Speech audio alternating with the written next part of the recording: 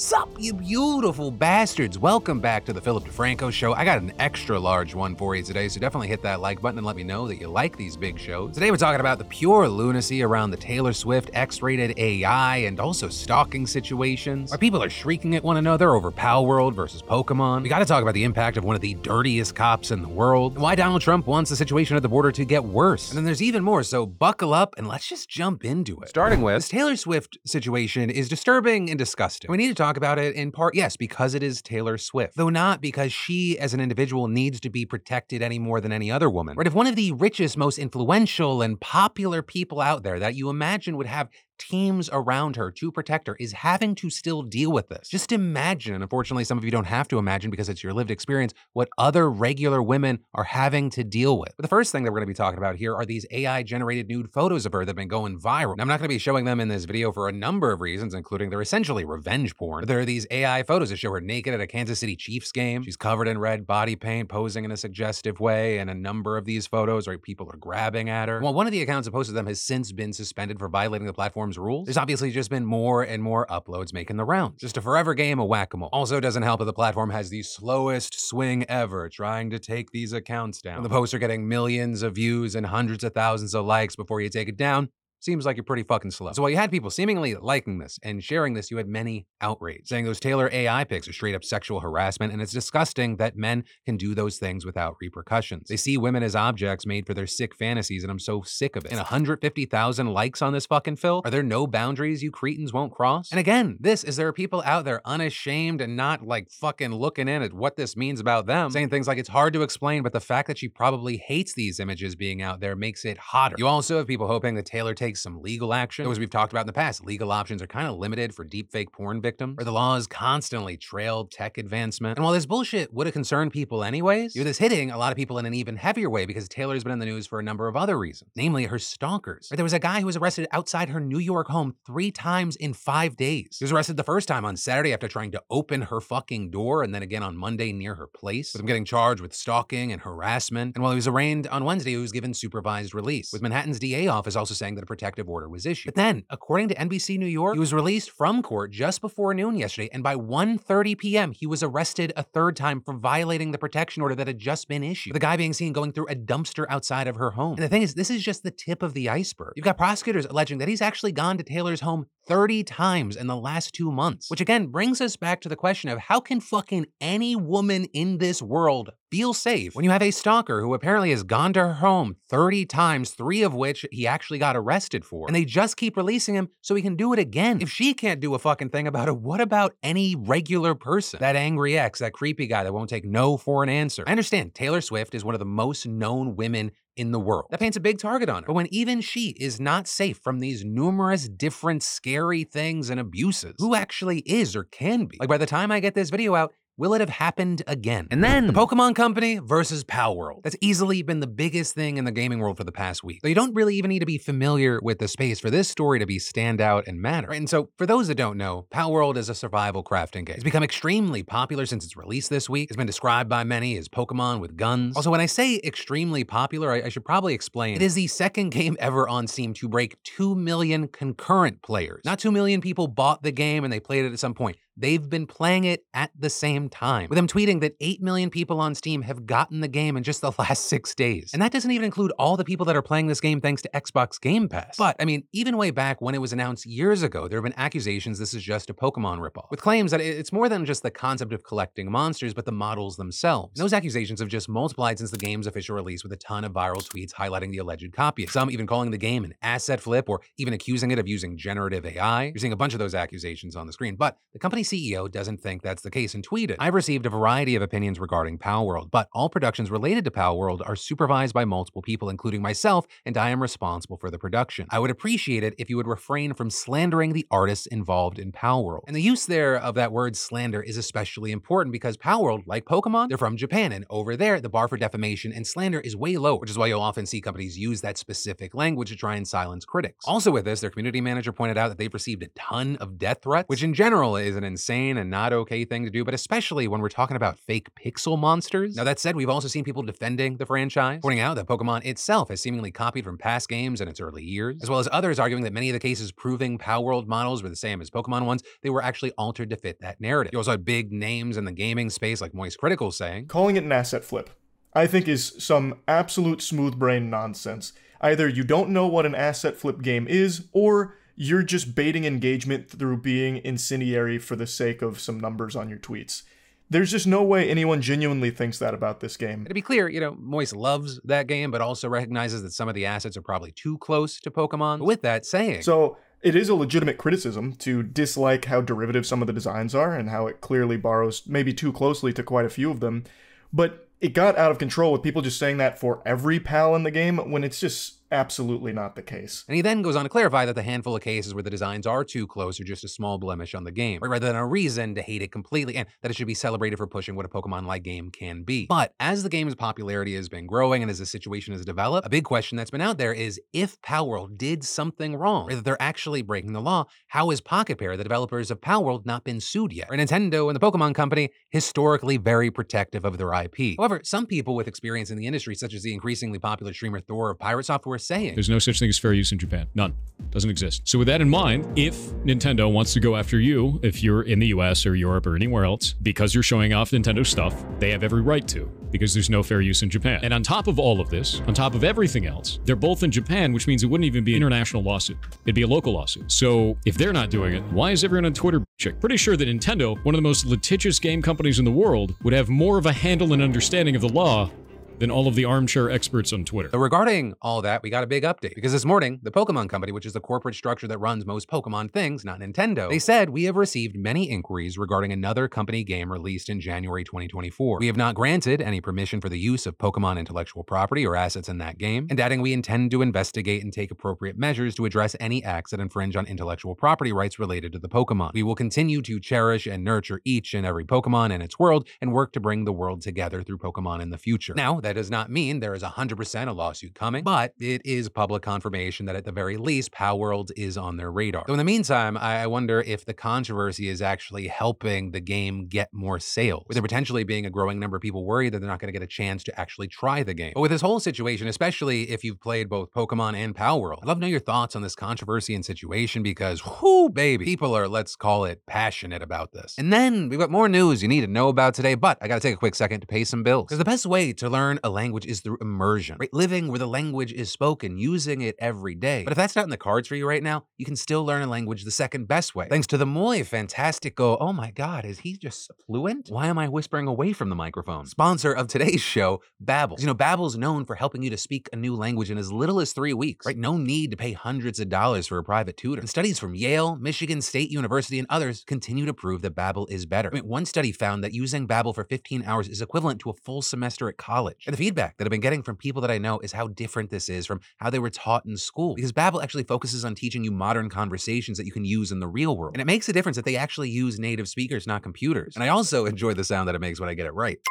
And Babbel's quick 10-minute lessons are designed by over 150 language experts to help you start speaking a new language in as little as 3 weeks. Plus, best of all, here is a special limited time deal for you beautiful bastards. To get you started right now, you can get 55% off your Babbel subscription, but only for you if you go to babbel.com/DeFranco. You heard right, that is 55% off at babbel.com/DeFranco, spelled BABBEL.com/DeFranco. Rules and restrictions may apply. And then we've got to talk about the absolutely wild and bizarre $110 million scandal around Louis Scarcella. Because Scarcella worked on the NYPD's Brooklyn North Homicide Squad during the 1980s and 90s, back when you had homicide rates surging due to the crack epidemic. And Scarcella, the guy was famous. He was out there solving murder cases that his colleagues, they couldn't even get close to figuring out. His nickname literally became The Closer. Before retiring back in 99, he led at least 175 cases and then helped close another 175. And when I say that he was famous, I mean nationally. With him even popping up on Dr. Phil, where he bragged about how he could get confessions out of suspects. But all of this, as it turns out, that for years, New York defense attorneys questioned his methods, claiming that he'd coach witnesses or sometimes just threaten them into making false confessions. And then in 2013, a witness came forward, with him saying that an NYPD officer had told them to pick a specific murder suspect out of a lineup for the 1990 robbery and fatal shooting of a rabbi, with it widely assumed that they were talking about Scarcella, or because he had conducted the lineup. And immediately, that was very significant, because the man the witness picked, David Ranta, was ultimately charged and convicted of the murder. But that witness, who was also just 13 13 years old at the time, they were the only one out of 5 others to identify Ranta as the murderer. And those other witnesses included a man who actually saw the face of the shooter and said Ranta was, quote, 100% not that person. So the Brooklyn District Attorney's Office are like, fuck, we gotta review this case. And everything immediately began to fall apart. Investigators found that Scarcella and his partner kept very few written records, and they also took Ranta's confessions under super sketchy circumstances. For the supposed confession, it was never recorded on tape. Instead, it was just transcribed by Scarcella, a fact that the judge overseeing the case even questioned, asking why a veteran of the force wouldn't take the suspect into an interview room and record the confession as is standard. And this, as Ranta himself also insisted that he had never actually confessed to anything. While they're not admissible in court, even passing a lie detector test when he was asked if he shot the rabbi. But then beyond that, the investigation revealed that Scarcella and his partner had coached witnesses and convinced them to incriminate Ranta with some dirty tactics. And I mean, insane shit. Like letting 2 violent criminals out of jail to smoke crack and visit prostitutes in exchange for implicating Ranta. And as the investigation continued, one of those 2 literally admitted that he had made up the story to try and cut a deal for himself, plainly saying the police had framed Ranta. And that man's girlfriend, who also told police she witnessed Ranta plotting to cover up the murder, she also went back on her testimony, saying she made everything up because she also wanted her boyfriend to get a deal. And investigators even found evidence that showed that Scarcella had investigated another suspect who looked shockingly like Ranta. But Scarcella chose to not submit any paperwork about that. And so with all of this, after serving 20 years in prison for a crime that he did not commit, Ranta was finally released and returned to his family. Now Scarcella, for his part, denied any wrongdoing, telling the New York Times at that time, "I never framed anyone in my life." But that is not where this story ends. Because shortly after Ranta's murder conviction was overturned, the Brooklyn DA's office ordered a review of every single murder case Scarcella had been assigned to that ultimately resulted in a guilty verdict, which ended up being around 50 cases. And notably, that decision coming after the Times did a deep dive into dozens of cases involving Scarcella, with them finding a series of very alarming patterns, like the fact that he relied on a specific sex worker who was addicted to crack as a witness in multiple murder trials, because apparently she just had a real knack for witnessing murders that Scarcella had been assigned to. In fact, Scarcella himself said she testified in at least 6 of his cases. And in all the cases the Times examined, they found that her accounts contradicted those of other witnesses or existing evidence. Hell, during one trial, she even admitted she had lied during a previous testimony. And in another instance, she claimed to have seen a murder from the keyhole of a crack den. But investigators found the den didn't even have a keyhole. And this on top of the Times investigation also finding that Scarcella had a history of delivering confessions, quote, from suspects who later said they had told him nothing. And all of that, on top of other questionable practices around witnesses and keeping proper interrogation notes, with many, many people pinning Scarcella as a rule breaker who played on his own terms. And I mean,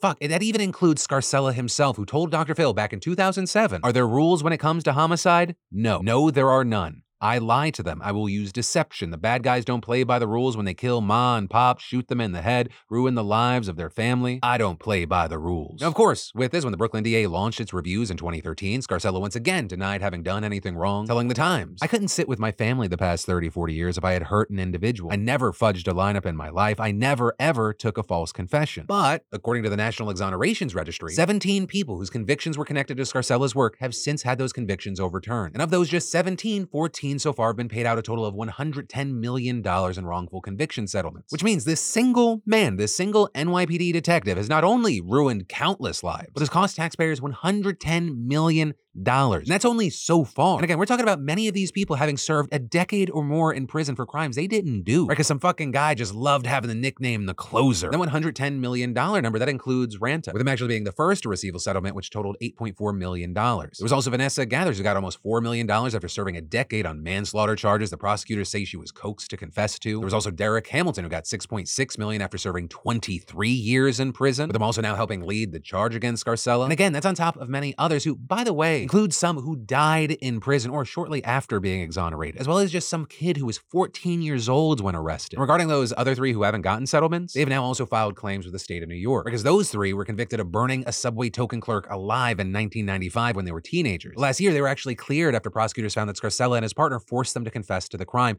failed to disclose sketchy witness identifications, and ignored inconsistencies in evidence in the teens' confessions. And again, while the impact on these people's lives, that's the key thing here, that staggering $110 million number, which again is going to get bigger. You have the Times reporting that no other New York Police Department officer has ever come close to costing taxpayers as much. In fact, records show that Scarcella's cases alone, they make up about 15% of the roughly $500 million that New York City has spent on reverse convictions from 2014 to 2022. I mean, we're talking about a city with 36,000 police officers. And a spokesperson for the Brooklyn DA's office also saying cases linked to Scarcella compose nearly a third of the 36 cases the office has agreed to vacate. That's on top of a handful of others that have been reversed by judges. And the unfortunate truth truth about this is that all these payouts, they're a band-aid. They don't fix anything. They should still happen because these people were completely fucked over. But you have experts saying, hey, even if these settlements are historic, they don't actually do anything to prevent misconduct. With Vanessa Potkin, director of the Special Litigation for the Innocence Project, telling The Times, I actually think it's really problematic because although it helps bring a measure of justice to the wrongfully convicted person who has been harmed by the system, it doesn't do anything for accountability because the taxpayers are the one who are bearing the impact. And beyond that, right, the man of the hour, Scarcella, he hasn't had to bear any responsibility for his actions. Right? He hasn't had to admit any wrongdoing as a part of these confessions. And I mean, he still collects his fucking pension. So it's hard to have any hope that the situation will actually change. There's no deterrence or accountability for the monsters that are causing all these problems. The system is currently built to try to make up for the failures that they are responsible for way after the fact, after the damage has been done, rather than trying to stop it from ever happening. With all that said, that's where we are on this. And in the meantime, I'd love to know your thoughts on this situation in those comments down below. And then, whether you've said that you're going to save money, eat better, or stress less this year, just know that you deserve all three. And a great way to actually achieve this is through today's sponsor, HelloFresh, providing home-delivered in-season ingredients pre-portioned and ready to cook. And HelloFresh has over 45 dinner options to choose from weekly and even more market add-on items that suit any lifestyle. Like if it's time an issue, well, those nights where your schedule's packed, just turn to HelloFresh's lineup of quick and easy meals. I mean, my go-to is definitely their 15-minute recipes, where they're designed to help minimize mealtime stress, or as I call it, Wednesday, Thursday. And these recipes help us get wholesome meals on the table in less time than it takes to get delivery. And hey, are you looking to revamp your eating habits? They've got you covered there with health-forward options like over 30 calorie-smart and protein-smart recipes. I mean, HelloFresh has been a great way to get our boys involved with the cooking process, which is paying off, by the way. It helps build independence, it's creating quality family time. And get this, HelloFresh can help take the hassle out of every mealtime with easy breakfasts, quick lunches, and snacks all delivered with your weekly box. So y'all, go to HelloFresh.com/DeFrancoFree and use code DeFrancoFree for free breakfast for life. One breakfast item per box while your subscription is active. That's right, free breakfast for life at HelloFresh.com/DeFrancoFree with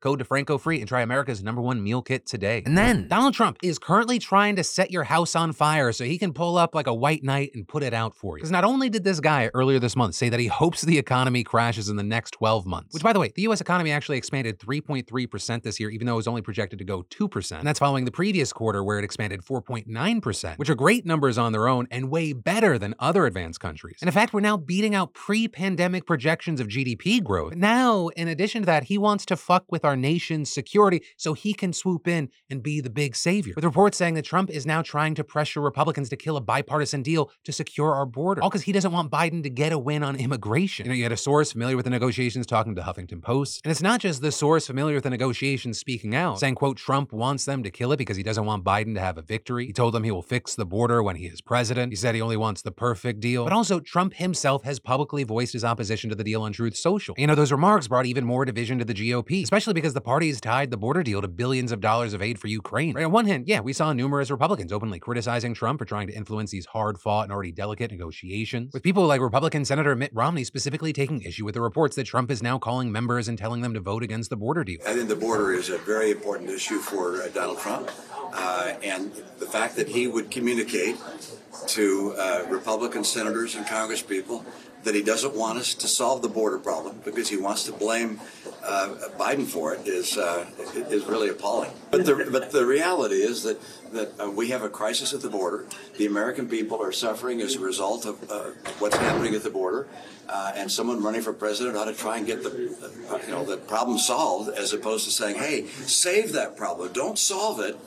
Let me take credit for solving it later." But then on the other hand, we saw Trump's comments actively bolstering the far-right Republicans who were already threatening to single-handedly upend this bipartisan deal. And it appears that Trump's chokehold on the Republican Party is just getting stronger, especially now that he has the GOP nomination locked in. I mean, hell, we literally just saw multiple reports today that Senate Minority Leader Mitch McConnell is now casting doubt on the deal explicitly because of Trump. And that's huge for two reasons. I mean, one, this is a huge reversal because McConnell's been a strong champion of this proposal. And secondly, I mean, McConnell is a Republican who has tried to distance himself from Trump. And so this whole situation perfectly exemplifies Trump's grip on the party. And according to reports, McConnell himself told Republicans at a closed-door meeting, we don't want to do anything to undermine him, saying we're in a quandary. So let's be clear about what's happening. Trump wants to be able to keep complaining that Biden just isn't doing enough to secure the border. But then he is also single-handedly stopping Biden from securing the border. And he's using the Republicans in Congress and the potential pain and chaos the situation will cause to strengthen his campaign for president. I mean, I don't know about you, but that doesn't sound fucking America first to me. Sounds more like an arsonist who wants to be seen as a hero hero for putting his own fire out. And then 65,000 rape-related pregnancies have happened in states with abortion bans so far. That's the estimate being reported from a new study by JAMA Internal Medicine, with the researchers having looked at the 14 states where abortion was banned after the Supreme Court overturned Roe v. Wade. And using data from the CDC, FBI, and Bureau of Justice, they tallied up the number of so-called completed vaginal rapes, both reported and unreported, with them then narrowing it down to just women of reproductive age, and then narrowing it down even further to just the time after abortion bans went into effect, which varies from state to state. That number then coming to approximately 520,000, and then using CDC data, they estimated that about 12.5% of those cases would result in a pregnancy, and that's how they arrived at 65,000, which they admit is a very rough estimate. And one of the study's authors telling NPR, these are hard numbers to come up with. There's no kind of systematic collection at the level of healthcare providers to be able to answer this question of what's the pregnancy rate among people who have been victims of a completed vaginal rape. This is kind of the best we could do. While of course, not every assault survivor would want an abortion even if they had access to it. You have people like Dr. Rachel Perry, a professor of OBGYN at UC Irvine, noting, we do know that those who become pregnant after rape